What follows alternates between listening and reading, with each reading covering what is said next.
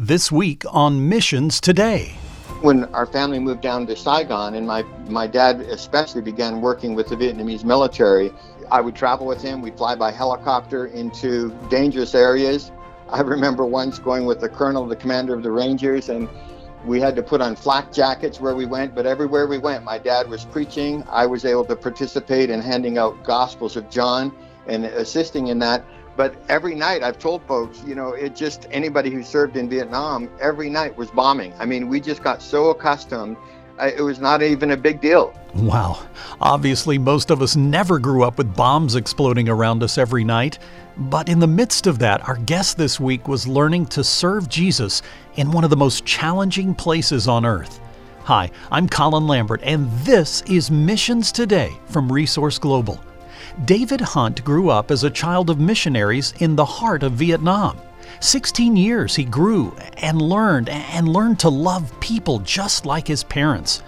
Years after leaving Vietnam, David became the leader of an organization that was founded by his father, Garth Hunt, World Serve Ministries in Canada. World Serve focuses on offering help and support to the suffering church and distributing God's Word. Most recently, David founded The Most Important Story, a printed, animated version of the story of God's love and sacrifice for us. You're going to hear today another powerful story of how God reaches out and uses a person that's just willing to say yes. David, great to have you with us on Missions Today. Thank you so much, Colin. It's a real privilege to be with you today. Let's talk a little bit about your growing up years. I think you had a childhood that many would never even dream of. Talk for a moment about the early years of your life. My parents were called to be missionaries to Vietnam in 1957. And so I was in the arms of my parents as we landed in Vietnam, really before the U.S. involvement in the war, before the age of 1, and then lived there for the next 16 years. And my mom and dad were very involved in ministry throughout the country. My dad eventually became in charge of church planting and evangelism throughout the country. And as kids, we were a big part of everything they did. Tell me about how you came to know Christ. Obviously, you were surrounded by mission and ministry, but how personally did you come to know Christ? Yeah, it was in Saigon, Vietnam. And we were attending the church there where the missionaries would attend. And I think I was either 8 or 9. I forgot to ask my parents. They both passed now. At what age? And I just remember one of the missionaries gave a message. And I don't know why, but the Holy Spirit just really spoke to my heart. And I just remember going forward, just bawling my eyes out. And that was my first personal encounter with the Lord. And then later on, as our school had to be evacuated from Vietnam, we were at boarding school. And then my next real encounter with the Lord was at the age of 16, when I really recommitted my life to the Lord in a real knowledgeable way, understanding God's Word. And so that was sort of the key ages were 8 and 16, I would say. Being surrounded by mission and by ministry, did you feel like that you wanted to go into that from a young age, or were you against going into the same thing that your parents were doing? Well, interesting. Neither really. When we were kids of pastors or missionaries, everything our parents did, we were part of. So, we would go to the services at the military hospital in Vietnam. And I never felt called, to be honest. But as later on in life, and I wasn't opposed to it either, it was just such a natural thing.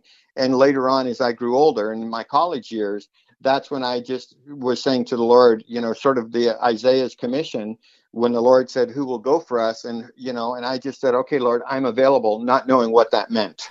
I want to come back to that a little later, the calling, but for a moment, let's stay in Vietnam. Obviously, your family was there deeply engaged in ministry, and then things begin to change and get very dangerous at some points. Talk for a moment. Give us a little bit of the taste of your story related to the beginnings of the war, how you or your family got out. Give us a little bit of background on that. Well, we were really like the Vietnamese, as you become so accustomed to it. So we were there really before the major fighting started in the late 70s and early 60s. And then, it grew and grew. Our family was initially, my parents were stationed up in Quang Tri, which is right by the DMZ. And, remember seeing Viet Cong even, as a young boy. And then when our family moved down to Saigon, and my dad especially began working with the Vietnamese military, I would travel with him. We'd fly by helicopter into dangerous areas. I remember once going with the colonel, the commander of the Rangers, and we had to put on flak jackets where we went, but everywhere we went, my dad was preaching. I was able to participate in handing out Gospels of John and assisting in that. But every night, I've told folks, it just anybody who served in Vietnam, every night was bombing. I mean, we just got so accustomed. It was not even a big deal. I mean, it was just part of life there. But as the war progressed, it became more and more dangerous. As you know, I'm sure from history, a number of our missionaries were killed. Classmates of mine, they lost their parents. Many people we knew who served were drafted into the Vietnamese military. They've lost their lives as well. So we became rather accustomed to that, and especially at the Cam Hoa Hospital in Saigon, where my mom and dad ministered, we saw just terrible suffering. And I think later in life, the Lord has really used that to sort of a sensitivity to those who are suffering. But yeah, the war years got really difficult. We left in 1972 on our scheduled furlough and never went back because my dad was working very much with the generals in Vietnam and knew that the war was not going well. And so we never went back at that point. But my dad did in April of 1975. And he and Larry Ward, the founder of Food for the Hungry, assisted in some 1,600 Vietnamese to escape. And that was my dad's last time there during that phase of the fall of Vietnam. Talk about your time after you left Vietnam. What was next for you? Well, finished high school, and then not knowing what the Lord wanted me to do, I went to Bible college, and just my dad asked me to help out. So I began helping out. He established a ministry called World Serve in Canada. And then in about 1983, he got very ill. And we thought we were going to lose him. So on what I thought his deathbed, I said, Dad, if you need me to come in and help, full time, I will. Well, and the rest was history. So I never had a plan, Colin. It was from about 1983 on. I just began to serve the Lord. And then, the Lord kept me in there. And I never, had any desire to become the president of the organization. But my dad and the board wanted me to. And so in 1992, I became the head of the ministry. But that was never my desire. I just wanted to be available to the Lord. Talk for a moment about that experience as you began to take over the organization and began to move forward with that. What did the Lord put on your heart? What kinds of things did you begin to work on? Primarily, I guess, because of my involvement in Vietnam, was everything that we did, we had to be involved with the Word of God and distributing the Word of God. So when I began as president of World Serve, that was my top priority. And then the Lord, moved us very miraculously into Russia, and the Lord used us there in big ways in terms of working with the military and the educational system. But I think going back to Vietnam falling under communism, the countries that the Lord really put on my heart at that time were Russia first, then Cuba, then Vietnam and China, and never had a plan to do that. And so in all those countries, we worked very much with the indigenous church, the major denominations, providing God's word, and especially to help. What the Lord put on my heart was to help those suffering for their faith, standing for the gospel, the pastors in prison in China and in Vietnam especially. When you took over the organization, began to branch out and do the work that you've described, do you feel like anywhere in there, did you ever feel like this is what I was called to do, this was my calling, or were you just, it sounds almost through your life that you were just kind of taking it as it came? Yeah, I guess at some point I would have arrived at that conclusion that, that was truly my calling. But I've called it, Colin, very often God's freight train, just because the Lord opened up such incredible doors for us. And I just wanted to be faithful to him. So whether it was Russia or Cuba, China or Vietnam, those countries in particular, just the Lord opened up such amazing doors of ministry. And so I did at some point, I'm sure, conclude that, yeah, this for sure is what I was called to do. And I loved doing what we've done in all these years, in publishing the Word of God and then in helping God's suffering servants. Those are the two main categories, that I've served with. It's quite an impactful career, and obviously the ministries that you've worked with have been very substantial as well, impacting so many people.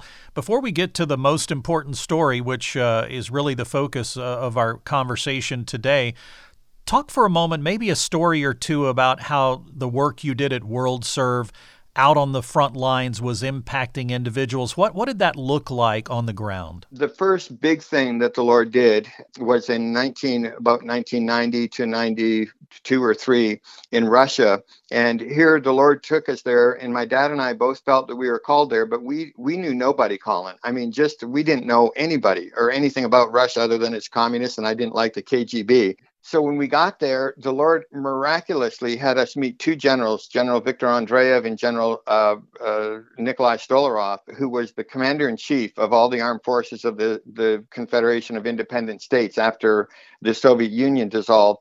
And those two men, not knowing this at all, that how the Lord would have us to work with them, we actually brought them to the States and to Canada on a tour.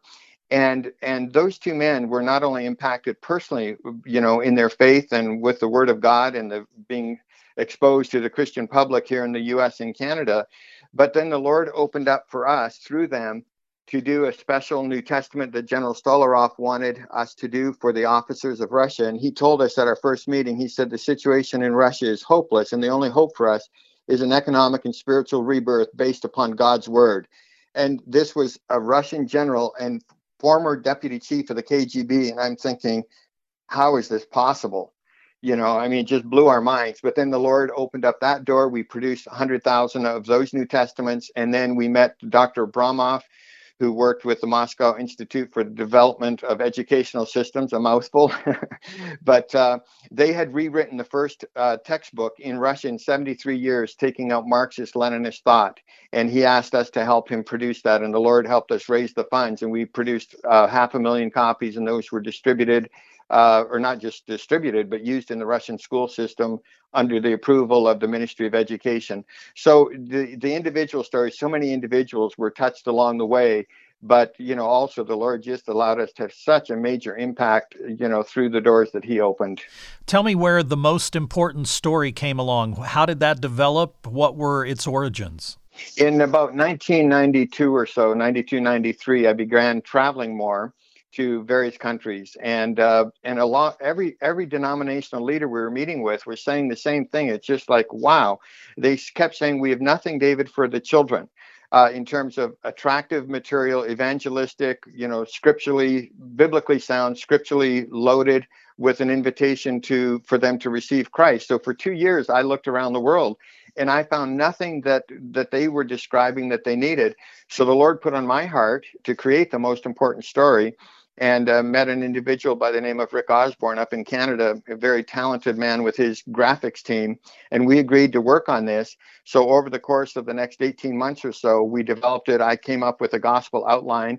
I took it back to all the different fields from India, Vietnam, China, Cuba, and shared with the different leaders and saying, hey, is this the gospel outline you feel we should have? So we made some adjustments.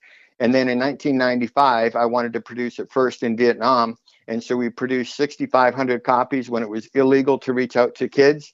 And the underground church at that point printed them, and through their distribution, and they had to share just one-on-one with kids. 1,534 kids individually put their faith in Christ. And I'm like, if that's the only thing we ever did with this book, it's worth it. But then, of course, it became much bigger than that subsequent to that. Wow. Talk for a moment about that growth. What did you do? What was the process of growing it? Where did it begin to have impact? And then we'll get to where it is today. Well, the first thing, so we did Vietnamese first, and then next, of course, we did English and Spanish. And we created it initially just for our own use. So we were raising funds to give them out around the world, and, in the U.S., wherever. And interestingly, one of the very first who caught a real vision for it was George Verwer, was the founder of Operation Mobilization.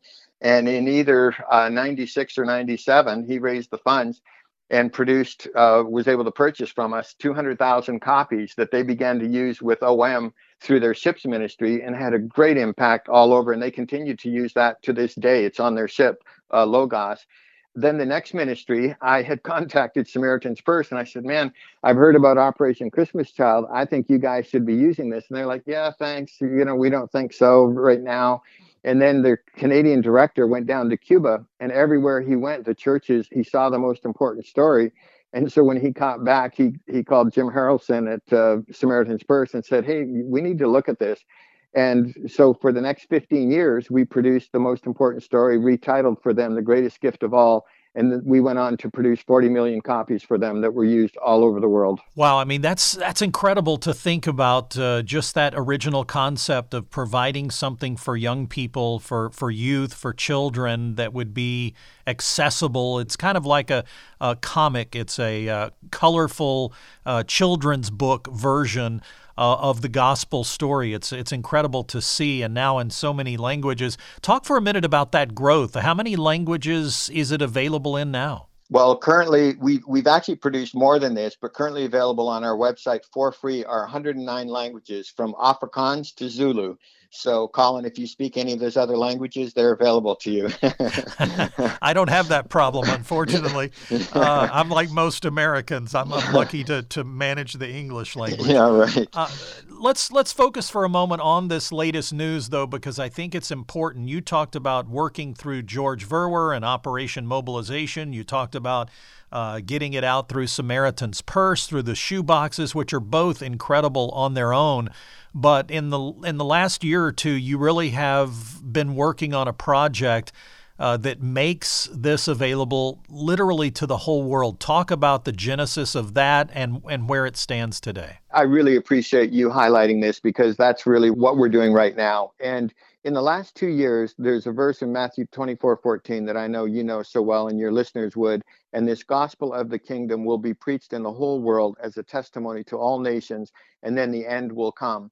And that verse just kept coming back to me and just coming back to me. And then in Isaiah, 2 other verses that the Lord really used to move us in this direction. Isaiah 8:11, the Lord has given me a strong warning not to think like everyone else does. And I'm like, okay, Lord, what does that mean specifically? And then a few verses down, it says, but shouldn't people ask God for guidance? So combining those three thoughts, the gospel of the kingdom must be preached in the whole world.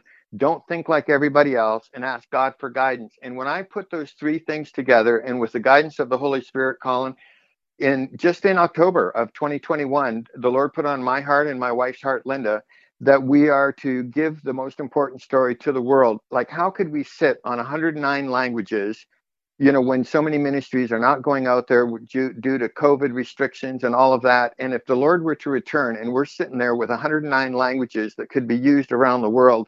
So we just said, you know what? We're going to trust the Lord in how to do this, and we're going to give the most important story in print, our print files. Christian publishers don't do this, Colin, as you know. I mean, to give them away in print, so any ministry in the world, any church in the world can print any of those languages. Those files are all online. And then the Lord also led us to make them digital so that people can share their faith with somebody who speaks Zulu or Afrikaans or Russian or whatever, and they can share it as a digital content of the gospel, not just for kids, but for adults as well. And just go on our website and they can share it through Facebook, through email or whatever. So with your help, we would love to get the word out to the ministry world worldwide to share. Go on our website, use this, just print as many as you want. And Colin, the first ministry I contacted was in Holland, and they didn't have the budget. You know how ministry is. You have to raise everything to do, whatever you want to do. And as soon as I told them they wouldn't have to pay the normal rate, historically what we've done for the last 25 years. And they said, well, David, if we can then, this Christmas, which they've done, is they went ahead and printed in 5 languages, Bulgarian, Bosnian, Albanian, Hungarian, and Romanian, printed 35,000 copies and are giving them out to kids in those regions. That wouldn't have happened if we hadn't made them available for free. So we want ministries worldwide to use these files. I know you just did this back in October, but what kind of response have you seen, and do you feel like it was the right decision to make? First of all, without a question, I know with all my heart it was the right decision. In terms of how it's going, I'm really encouraged with, that ministry in Holland.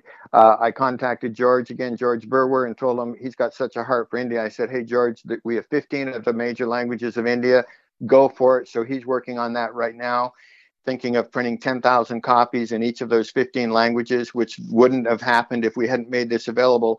But I have to tell you, Colin, one of my frustrations is it has been really difficult to reach. We've contacted denominations, major ministries, and I don't know if there's a resistance, if they think it's not, too good to be true.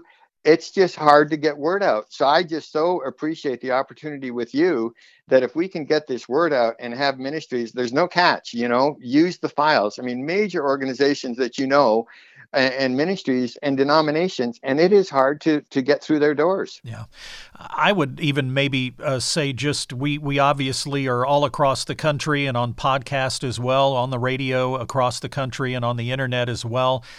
If your church doesn't have material for children that would present the gospel clearly, something you could hand to a child, it's available for that. So not only around the world, but literally in our own backyard, right? Yeah, absolutely. Yeah, this could be used so broadly. And, we haven't focused, because my life has been outside of the U.S. and Canada.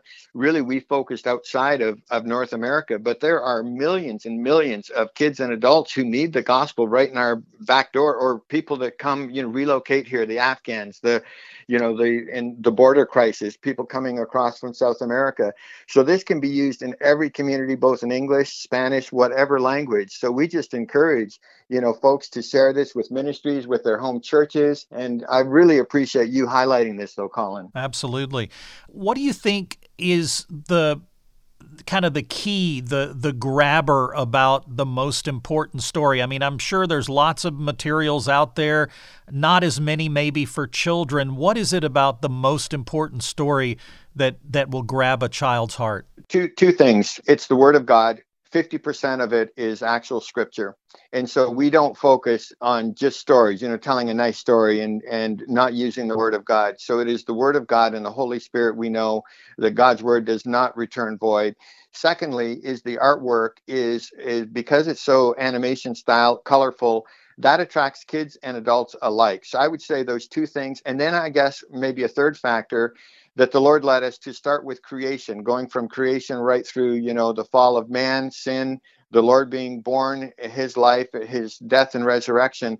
But by starting the gospel outline that the Lord led us to, among even the Muslim world, the Hindu world, the fact that it starts with creation has been really significant. And I've had many, many people comment on that. So I think those three things, the Word of God itself, the artwork, and just how the Lord led us to this gospel outline, and then ending with a prayer of salvation that they can pray. And we've heard countless stories of kids and adults praying the prayer at the end of the book, asking the Lord to come into their lives. Who would ever have thought a child that was raised in Vietnam, missionary parents, would ultimately impact the world in another way like that? And that really, David, is something that we focus on almost every program that we have on Missions Today, is how God can use one individual who can say yes to what he wants them to do and can impact thousands, hundreds of thousands, potentially millions of people. And we've seen it over and over again. David, for someone listening today who is wondering what God has for them, who is looking for that mission or that calling in their lives, what would you say to them today? If it's an unbeliever, somebody who hasn't yet come to faith in Christ, the first thing they need to do is look heavenward. And, we see in Romans, we see by his divine nature and, power, what's been created, that there is a God there. And people in this time of crisis with COVID around the world, those who don't yet know the Lord need to look heavenward, find themselves a Bible, the most important story, to really look at their lives and look to the Lord for hope. For the believers, I just think availability, that's been, what I have just, Lord, use me, so I think any young person out there, young or old, just that we make ourselves available to the Lord. And then what the Lord does is just, as you said, for me, in my life, just beyond belief. I could have never imagined what the Lord would do. And it wasn't me. It's just I was a vessel that the Lord chose to work in and through. And he will do that with each and every one of us, Colin. Yes, he will, David. Yes, he will. Wow, what an incredible story of how God reaches down into our lives and directs us to truly amazing things if we'll just say yes. But before we move on, David just a few moments ago mentioned that there's really no way to find this path if you're not a Christ follower. It starts there because he's the one that gives us direction through the power of the Holy Spirit. So if you're listening today and you've never placed your trust in Christ, but you want to, would you pray this simple prayer with me right now? Lord, I know I've tried to do things myself. I know I've done wrong. Please forgive me. I believe that Jesus is your Son. He died for me on the cross and was raised again to give me abundant and eternal life. I put my faith and trust in Jesus today. Amen. Well, if you prayed that prayer and meant it, you're now part of God's kingdom, and He can begin to use you as you start to say yes to what He has for you along the way. If you prayed that prayer, I would also love to be able to share that with our team. Would you please email me and let me know? clambert@missionstoday.com. clambert@missionstoday.com. If you're already a Christ follower, I want to encourage you as well. Be looking every day for those opportunities to say yes to the Lord as He guides you. When you're looking and listening, He will begin to show you the way. Well, that's all the time we have for this week. Next week, we're going to talk with a man who as a boy wanted to be an architect, and now he's building houses in Mexico for people in need.